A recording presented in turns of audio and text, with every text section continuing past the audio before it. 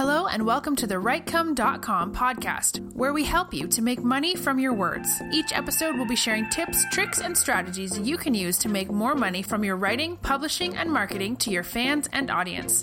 Let's get started with your host, Barry J. McDonald. Hi, this is Barry here, and you're very, very welcome to today's podcast episode from Writecome.com. And today we're going to have a look at 5 ways authors can repurpose their books. Now, me personally, I am a big lover of repurposing content, and I do it on a daily basis. Every day I start off with a daily email, which then goes on to become a blog post, which then goes on to be social media images, which then goes on to be a YouTube video, and which then goes on to be a podcast episode. And it's from using that content I originally started with, which was the daily email. Again, the reason I do that is because I know not everyone is on my email list, but I know if I take that content and put it over in the blog, I've opened myself up to a larger audience. And then from taking that content again and then doing it in social media images, I've opened myself up to another audience. And then taking it over then to YouTube and then podcasting, I've increased my audience, and I've basically just, with very little work, I have just reworked the content that I had originally done. And that is one of the things I recommend every author should do. Is the first thing they should do is to change the format that they've created their work in. There's nothing stopping any author who's written a book to go over to ACX and hiring a voiceover artist over there to do the work for you. Now, of course, you could maybe do the you could do the audiobook version of your book yourself, but if it's something you've never done before, when you think about it, how long is it going to take you to get up to speed and to get all the sound levels right and all the different formatting that needs to go into having a good audiobook done? So you maybe as well to go over and hire somebody over an ACX to do a professional job. And then the reason why you should hire somebody else to do is because you could be working on your second book, and this could be working along as a sideline without without any effort from you. And again, it's a very easy way of kind of, increasing your catalogue of books just from using the content that you already have there. There's no reason why you can't change it into an audiobook.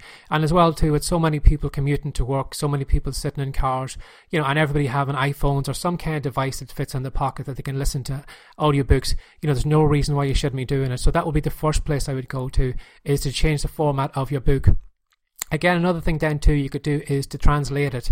There's no reason why you couldn't go to a website like Upwork.com and hiring some freelance translator who could take your book and then translate it into French or into German and into Spanish. Because when you think about it, those Spanish people want to be entertained. The German people want to be educated. The French people maybe want to lose weight or whatever it is. And if you have that type of book, there's no reason why that information translated over, shouldn't do that for each of those markets. And again, you've widened the market that you can get in front of by just changing the language. And again, this can be done by somebody else, so that all that work is being done at the sideline while you're still working on your own big fiction books or whatever it is, your next project. So it doesn't distract from you anymore, and you're more productive, and you're going to grow a bigger catalogue. And again, as I said, like, you open yourself up to a wide market. Who knows, maybe you might be more popular in maybe another language, maybe another country than where you are, maybe in America or something. Like, maybe you have content that resonates with them, and you may surprise yourself then by maybe that was the best thing you did was having that book translated. But if you don't do it, you'll never know. Another thing you should do then too is using the images from the content.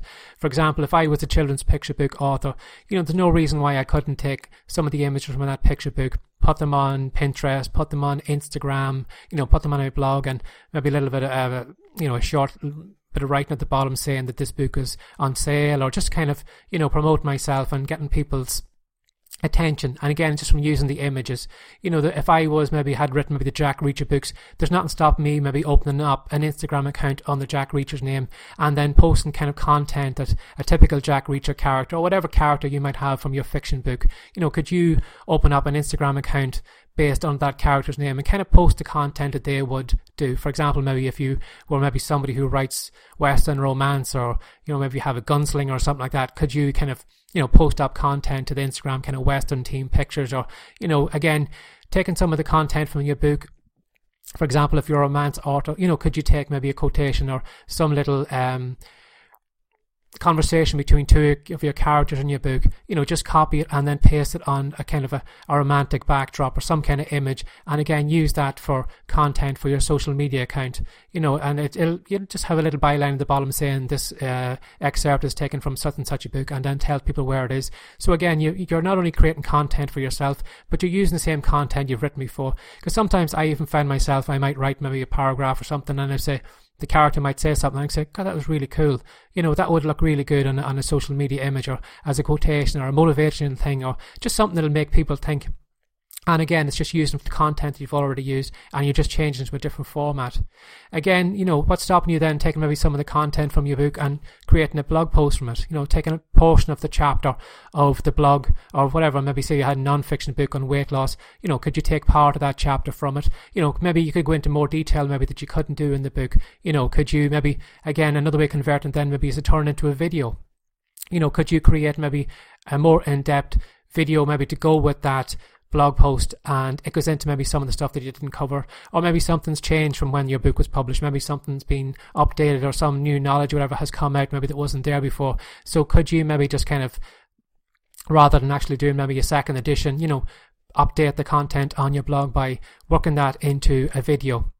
Again, it's the same again with the video then too. If I was a children's author, then, there's nothing stopping me maybe coming along and, maybe doing like a story time for kids, where I could set up maybe a story time channel on my YouTube channel.